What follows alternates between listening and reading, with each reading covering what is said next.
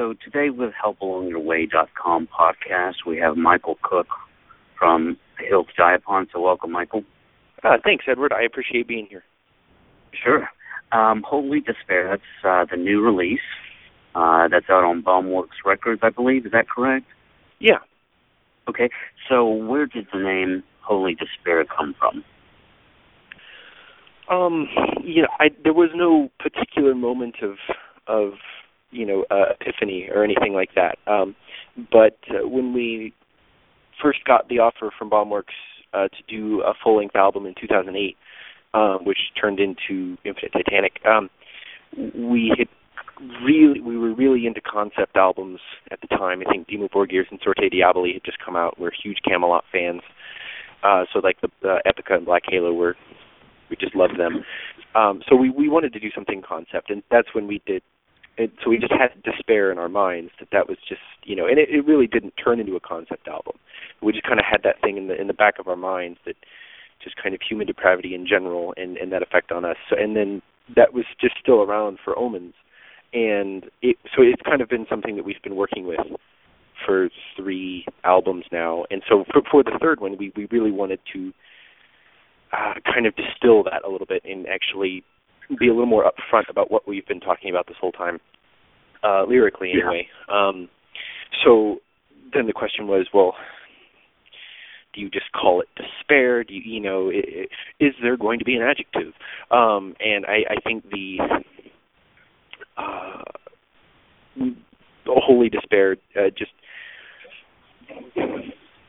I don't know. I think it kind of, for one, just puts it in a whole other light because, especially as a Christian,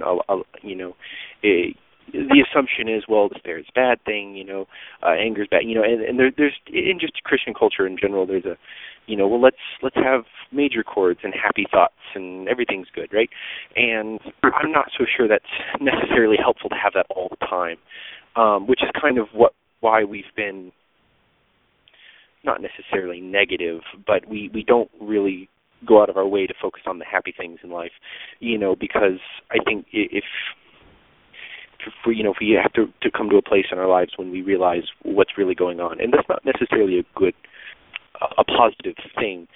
I'm not sure if I'm being exceptionally clear here, but I think despair is, I guess I'll say it like this, despair is probably the first moment, I think, for a true religious experience where you come to know God, and so that's where I guess holy comes from. It's a holy despair. It flowed right. It seemed to be saying what we wanted to say, or at least setting up what the album was going to be coming out with. And I know, and then as soon as we had decided on the album title, Crimson Moonlight, we saw them. We played with them in Elements of Rock in Switzerland, and they came out with their new song, Divine Darkness. And so I emailed Pilgrim and said, hey, that's not going to be your new album title, is it? Because I don't want to have another accidental ancestor, Omen and Hill Diapon Omens, and then we're going to have Holy Despair, they're going to have Divine Darkness. But he assured me that they weren't anywhere near close to releasing their album, and that was not the album title. So I think we've dodged another bullet on this one. Very good, very good. So I guess I would sum it up as the culmination of the first 3 in thematic experience. Does that sound accurate? Yeah, I think that's a very good way of putting it. Okay, cool. So there's one track, Oh Death. Musically, it seems to pull from Nordic black metal influence. Is that an accurate statement, or is it a stretch? I'm thinking specifically Immortal. Yeah, I guess I never really thought about it in those terms. I think what the band that we had really had in our minds when we wrote that was Triptykon, because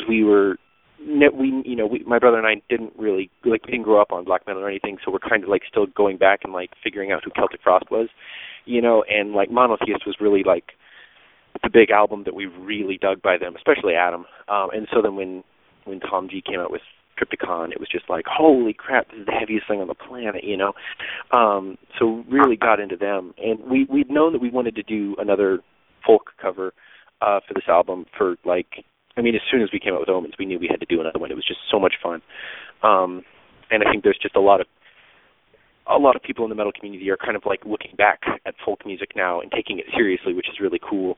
So especially for a couple of guys in the middle of Illinois, it's just everywhere around here,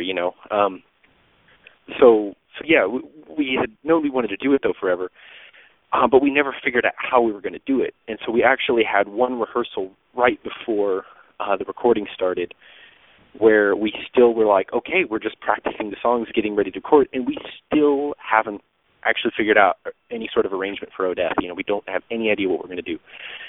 And we tried a few things, and it just wasn't working, and I was actually kind of doing more blast beats, I didn't have Immortal in mind, but maybe going for a faster kind of, approach. And then Adam was just like, just think Triptychon. That's all he said, and then it just fell into place, and we played like the entire song without even thinking about it, and it just worked out perfectly. So I guess that's who we were probably channeling. I guess.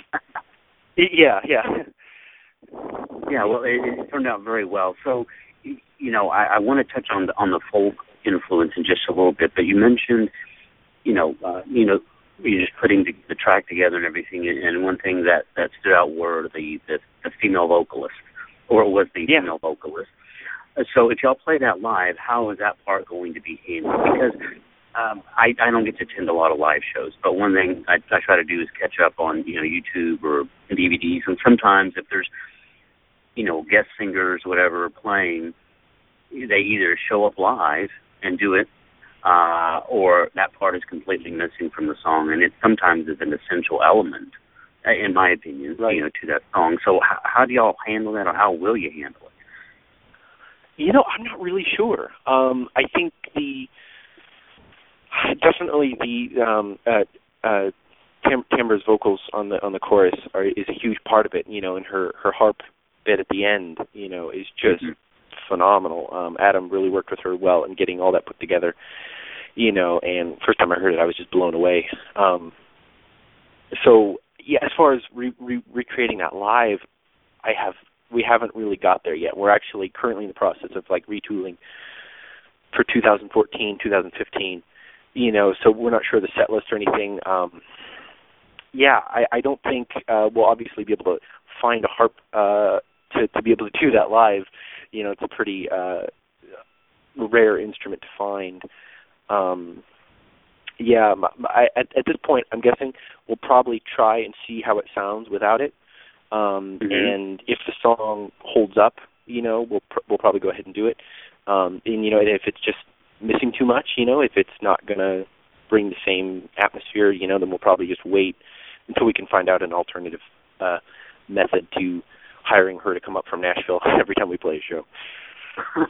Yeah, one of the things that, some of, like, as some of the artists do, bands, they'll have a hard disk playing. They'll mix it in well with the live sound, so it sounds as if it's live, And one thing I did mention to Ensiferum a while back, is an idea of, when you go into like a larger place, a city that maybe has universities, reaching out to the local universities, for some of their musicians, come in, learn the part, and play live, But that's just a thought. But, and that kind of leads me to the next backtrack of the folk music influence. So for me, I'm really into folk music. So besides metal and symphonic music, folk music is my, one of my three leading musical tastes. And Ensiferum has really opened me up to that whole folk-infused music. And so that's led me to backtrack into history, which I never knew existed, kind of like you talked about with Triptychon and Celtic Frost.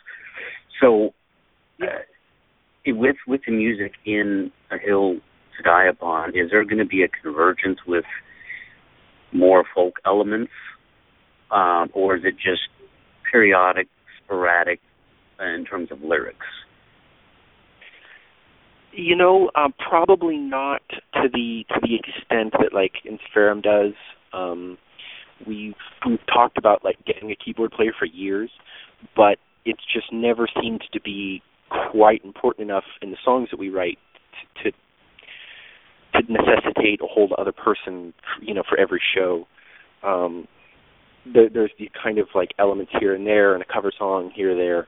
You know, I don't think it's something that we're going to change into the American folk black metal band. You know, I think there's definitely something to be said for that. You know, and I'm still trying to twist Adam's arm into so we can use a steel guitar on the next album.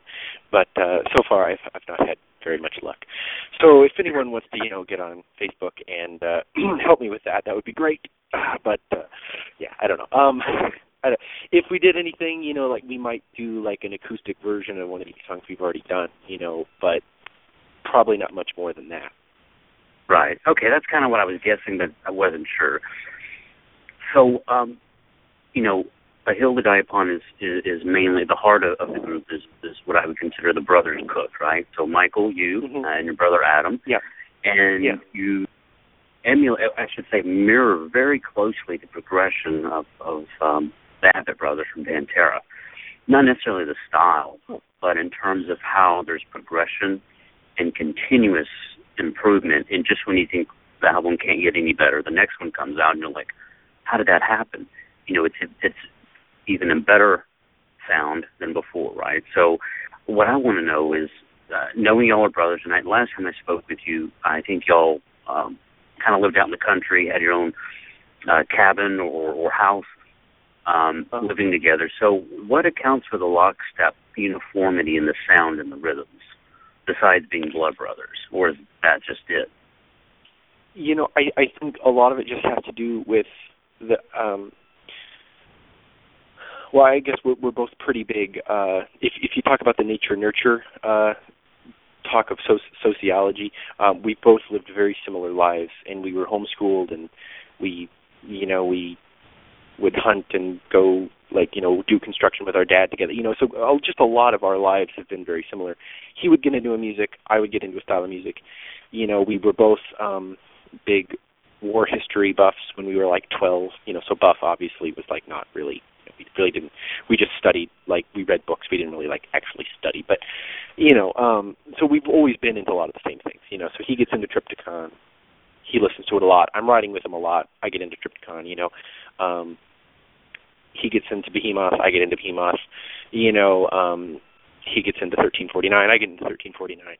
And obviously some things it doesn't happen like that. Obviously he's really gotten into a lot of electropop and kind of this new underground wave of indie pop that's happening, where it's very electronic. It's very well written songs. All this. He's just so into that. And I'm not so much into that, but I've actually been getting into country music a lot lately. And he's definitely not into country music in any way, shape, or form, except for Johnny Cash. So yeah, I think it's just we've lived together. I think last time we talked, we both lived in. My parents have a loft apartment in their barn, which is actually where I'm at right now. And we were both living there. So we're always watching the same movies, listening to the same music. I currently live in Columbia, Missouri right now, actually. So we're about 4 hours apart now. So there's obviously a lot less that's happening. And we don't practice quite as much on a regular basis. We kind of we get together before we play shows and rehearse. I try to keep up my speed, on practice pads and things like that, because I'm doing country music more on a regular basis. A Hill to Die Upon happens, in these spurts of 2-week tour, or go over to Europe kind of thing like this. So I just try and keep up my stamina, but I'm kind of getting sidetracked as to your original question. I think it's just any sort of communication that happens between people, as far as when you get a group of guys that have played together for a long time. I think we just had a huge head start just being brothers, and so we started playing along to POD, Fundamental Elements of Southtown. We just put that CD in and turn it up all the way, and then he would play the chords to it, and I would just play this beat along to it, and we're like, sweet, we're POD now, and it was terrible. But we'd always just kind of played together, and we never really fought as brothers. We always got along pretty well.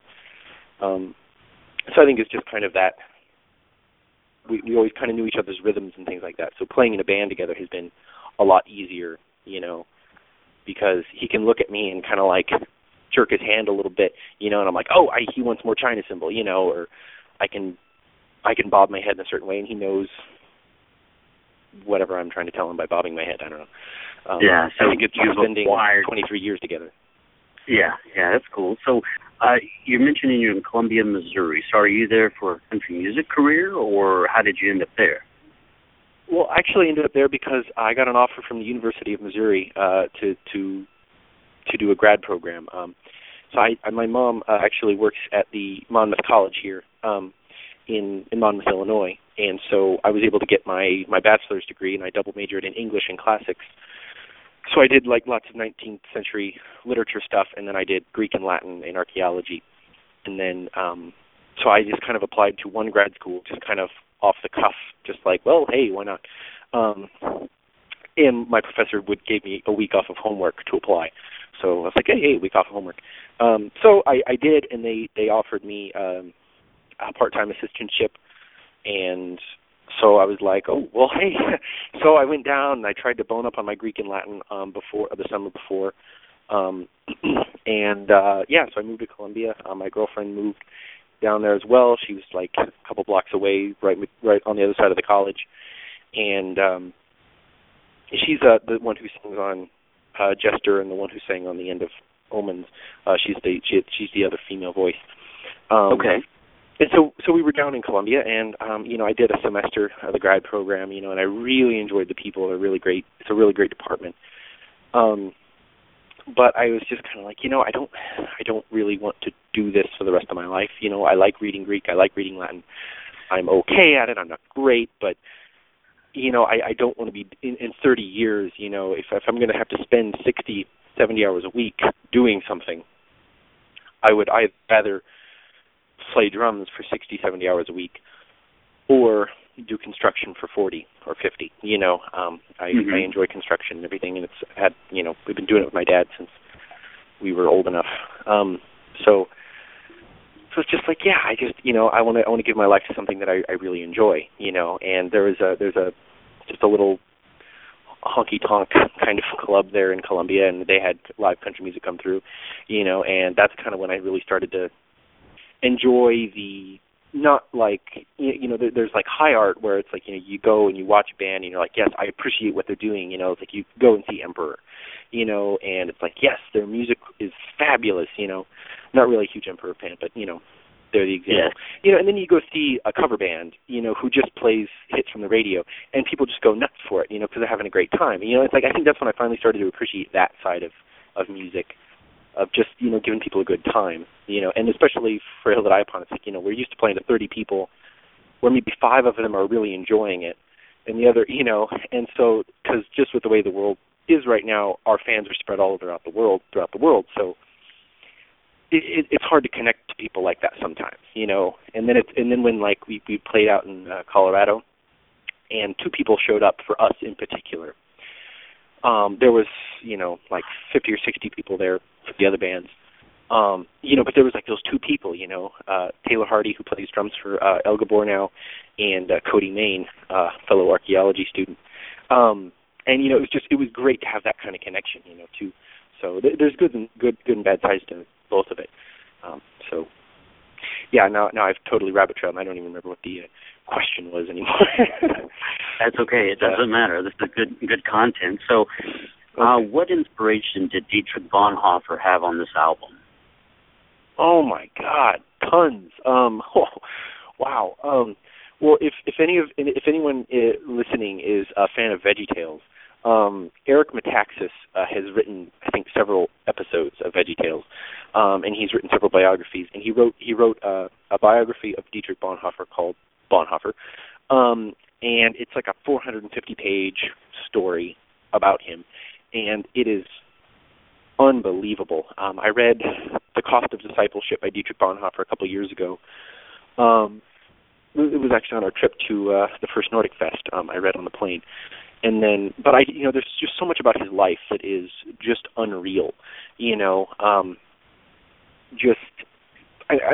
whole Nazi thing happening, that's just always going to be a crazy ride, no matter what you're hearing about, Right. But I think one of the things that really, really struck me about him was on one hand, it's just willingness to not put up with the crap of the general church at the time, who was really catering to the Nazi parties, and they were like, well, the Old Testament is just it's awfully Jewish, so we can't really give our sermons from the Old Testament, because no one likes the Jews if you're in Germany, but there was plenty of people who were just like, this is crap, we're going to go start our own church. And so they started the Confessing Church, and just to be honest, the balls that it takes to do something like that and to stand back and realize, what, the Lutheran Church right now is not in a good way. They're too buddy-buddy with the powers that be. The powers that be are way out of line. We need to separate ourselves. I think that's very admirable, and I think what really struck me, particular considering the folk music thing, is that Dietrich Bonhoeffer came to America, and he was studying at Union. I think he was studying at Union University at the time, and he found it just theologically way too liberal, and was just so over it. He was just not impressed at all with America and with American Christianity. He was just like, gosh, you guys are just so watered down, and which at the time, blows all my stereotypes out of the water. But I'm just like, okay, well, if that's what he was saying at the time, I don't know what he was thinking. I don't really know 1940s American theology that well. But he wasn't even going to church anymore because the churches were just so terrible. And then one of his friends said, hey, well, come to my church in Harlem. And it was a black church. And he went, and he was just blown away, because he was like, I see now. The African Americans in America, they've still got real Christianity. The white people have totally lost it. And I was just so blown away by that not only did he recognize that, but just the stereotype that a German from 1940s, would recognize that and not have any problems with it. It just blows away the stereotype, that also all Germans from the 1940s were racist, because then he just went to Harlem for church, and he fell in love with African American traditional music, and would take back records to Germany and show all his students, and so that's why the quote then about the traditional music made it in the album, because he was just like so impressed by the religion, by the culture in general, and by the music, and it was just like, wow, this is a story that I've never heard before, and it works so well with everything we're doing in our album. So there's a bit of German that is in Let the Ravens Have My Eyes, which is actually a quote from Bonhoeffer that's something about now I've lost it. If you've boarded a train going the wrong direction, basically, do you get off or do you walk the other direction? That's what it was. Does it profit you to walk the other direction on a train that's going? I don't know. Look it up. Goodness, I'm not being very clear with that. But I think that's what he was basically thinking with the Lutheran Church at the time. That there was no use at that time to try and steer the Lutheran Church in another direction. He just wanted to jump ship. Anyway, that's why Dietrich Bonhoeffer was there. It's just a very fascinating life and a lot of interesting ideas that fit with the album very well. So, you mentioned the book, the biography. I'm currently reading that. Very fascinating, as you said. And he's now one of my new heroes, right? So, as you've read about him, have you come across Corrie ten Boom? I know the name. I have a vague recollection of the story. I have the book, and then I think I sold the book, and then I think I got the book again, The Hiding Place, right? Yes, there you go. And I've never read it, so I feel like a slacker. What helps is that one you'd recommend? Yeah, it is a book I would recommend. In fact, there's a website that I found some of her, I guess, recorded sermons. Not I guess, I mean they were. And to have a lady preacher is something that's unheard of, back then especially. But she really speaks a lot of truth, from her experience. And she's able to apply it to Christian life, not just then in the 70s when she was recording this or talking, but it can really apply everywhere. It's just she's one of those gifted, very strong people like Dietrich that just tells you like it is. And as they tell you, they explain how it works, and that explanation is kind of a tool, right, to help you apply it. That biblical principle. But I just thought I'd ask you about that. Yeah, well, I'll have to look into her again. So the next section I'm going to talk about is live. So we know the Cook brothers are permanent band members, founding members. So when you incorporate the skills of live members, what is what I would consider the training process for them to come up to speed and learn the new material, and how long does that usually take? As far as that goes, it usually depends on the person. Pardon me. Like, for instance, our bass player, Josh Christensen, actually just kind of stepped out. And he actually wasn't even a bass player. He was a drummer. He's actually like one of my first drum students. And the first death metal band he ever heard was Hill That Die Upon when he was 13, and then so he's 18, and we're like, hey, you kind of have an idea of what notes are on a bass, right? Okay, cool, you're playing bass for us now.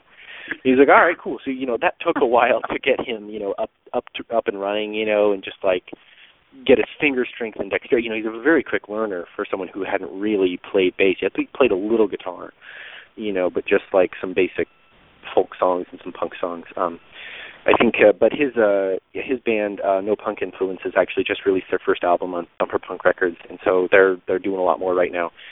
So he had to step out because it takes a lot of energy to keep up skill on an instrument you don't really play on a regular basis.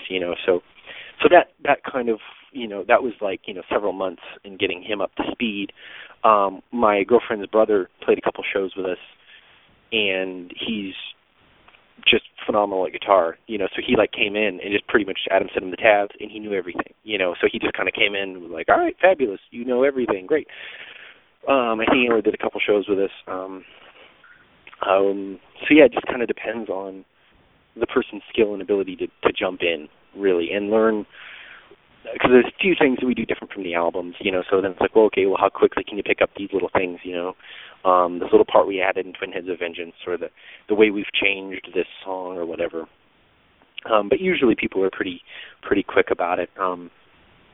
And our old guitar player, Elisha Mullins, who plays for the Burial now, he tabbed pretty much everything out for Infinite Titanic and Omens. So we've got tabs for all of that.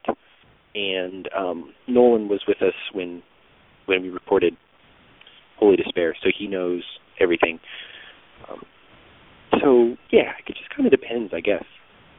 Yeah, okay. The player. One way of saying, I don't know. Yeah.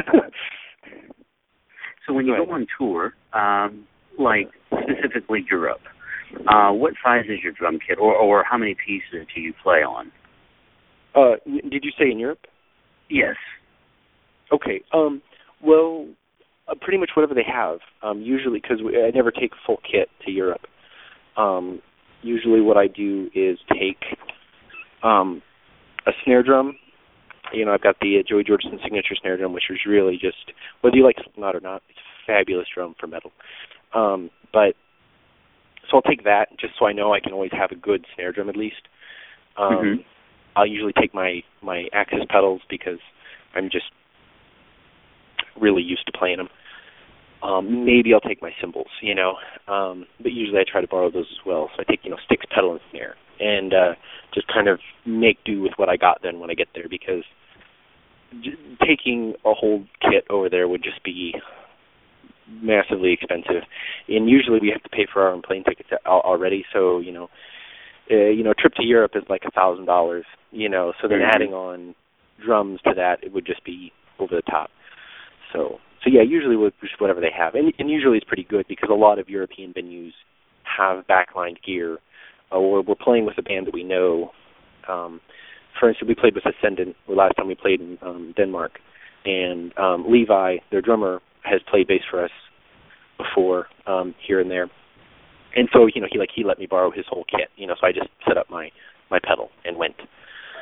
So that was really cool. Yeah. So Okay. just usually whatever they have. Yeah. All right. So I've not had the opportunity to see y'all live yet, which I hope to someday. So when you put on the live show, is it just all about the music, or is it about a combination of the music and the visuals and the lighting atmosphere? Yeah, it's very much about everything involved. We're very, it's like, well, we have five senses, so we better be engaging them all, which is pretty much the reason we've kept doing the face paint and the blood and everything, because, it's just, we can be five guys or four guys or three guys or two guys, up there playing songs, but if it's not fun to watch, you might as well be listening to the CD, Mm-hmm. So that's, we're like, yeah, well, let's go all out. Well, let's get candles. We'll get the face paint and the blood. We did a show at Cornerstone. It was the last Cornerstone, and it was just Adam and I. So we went all out with, like, everyone in my family hunts. So we've got massive amounts of deer parts everywhere, skulls and antlers and hides and everything. So we just covered the stage in our kills, basically, and it was kind of cool because everything there was something that someone in our family had harvested. It wasn't just stuff we'd picked up, here or there. So yeah, we want to do that, and typically then we also burn incense, at the front of the stage, so there's some sort of smell going on. And while it is about the music, so we try to play our songs as well as possible, we're definitely on the side of we'd rather put on a good show and really wow people than necessarily then play our song perfectly, I know the first couple times that we played, like, Satan, Your Kingdom Must Come Down, I was just headbanging, like, way too much, and I was, like, so drained at the end of that song. It was a really easy song, so I've had to pull myself back a little to actually be able to play the songs decently, because I just like screaming and headbanging and all of that stuff that happens when you play a metal show. Adam has ended up on the floor a couple times, and it's not because we're like, oh my gosh, we're going to be like the Chariot and go crazy just to go crazy, but these songs mean a lot to us, and hey, the Chariot puts on a great show. I'm not knocking them and what they did, but so we're not just going crazy just to go crazy, but we're going to play these songs, and they mean a lot to us, and we get really excited about it, and we're singing about really emotionally intense things typically, so it's not hard to just go nuts, and it's like, yeah, if we drove 8 hours to go play somewhere and we've got a 45-minute set, we're going to at least have fun, So we'd like it to be about everything, all five senses, so that people remember it, We want people to have a good time, and we want it to stick in their heads, so that when they go home then and listen to the album or something, it's not just like, oh yes, I saw these guys pull this off flawlessly live. It's like, wow, I really had an experience. Yeah. That's cool. I like that idea of engaging more of the senses than just one or two, but 3, 4, or 5. So we still haven't figured out what to do about taste yet, but we'll see. Unleavened bread. There you go. I got one question, and I ask this occasionally, so about what the band would consider, right, doing. So have y'all, or would y'all consider starting your own metal festival in the U.S.? Because I'm thinking of bands we've, talked and alluded to, Crimson Moonlight, Blood Covenant, Extol, Sympathy, Ancestor, all in one big place, or one place, for everyone to come and check out. We considered it when well, not necessarily a metal fest, but a heavy music festival, because my brother's wife Simone worked at Greenlight District Festival in Denmark before she moved here, and everyone actually that ran that festival is living, I think, in a different country now, except for Levi. So yeah, she's got experience doing it. They would bring in like Blindside and Next Hole and things like that. And so when we heard Cornerstone was going out, we were like, well, shoot, that's like 45 minutes from our house. We've gone there since we were like 12 or 11. We want to have some sort of summer music festival. So we thought about like putting something together, but really, West Central Illinois is not the place to have a metal festival. I think there's just not enough people around here, so we would have to get, I think we would probably have to do it in some place like Chicago or something, and we don't have any sort of connection to Chicago. I think Hill That I Upon hasn't even played Chicago. We've played the suburbs, but we've never actually gotten into Chicago. So I don't know. Logistically, there would be a lot to figure out with that, but I think it would be a really fun thing to do, and something, to bring those bands like Crimson Moonlight over, and because they played Cornerstone, and Drottnar played Cornerstone, and Frost Harder played Cornerstone. So there was Dave Bixler with the Day of Metal brought over a lot of really good bands, but they were kind of working with Cornerstone, who provided the space and everything. So I'm not sure. I'm not really a logistics guy when it comes to shows. Adam and I try to avoid setting up shows whenever we can because we're just not any good at it. So we just try to let the pros do that. We're just doing what we can to get on the road as much as we can. Yeah, that sounds good. So do y'all have any plans to make it down south? I mean, I know a couple of years ago, I think y'all played in Denton, I think. So y'all have any plans to come to Dallas or Fort Worth area?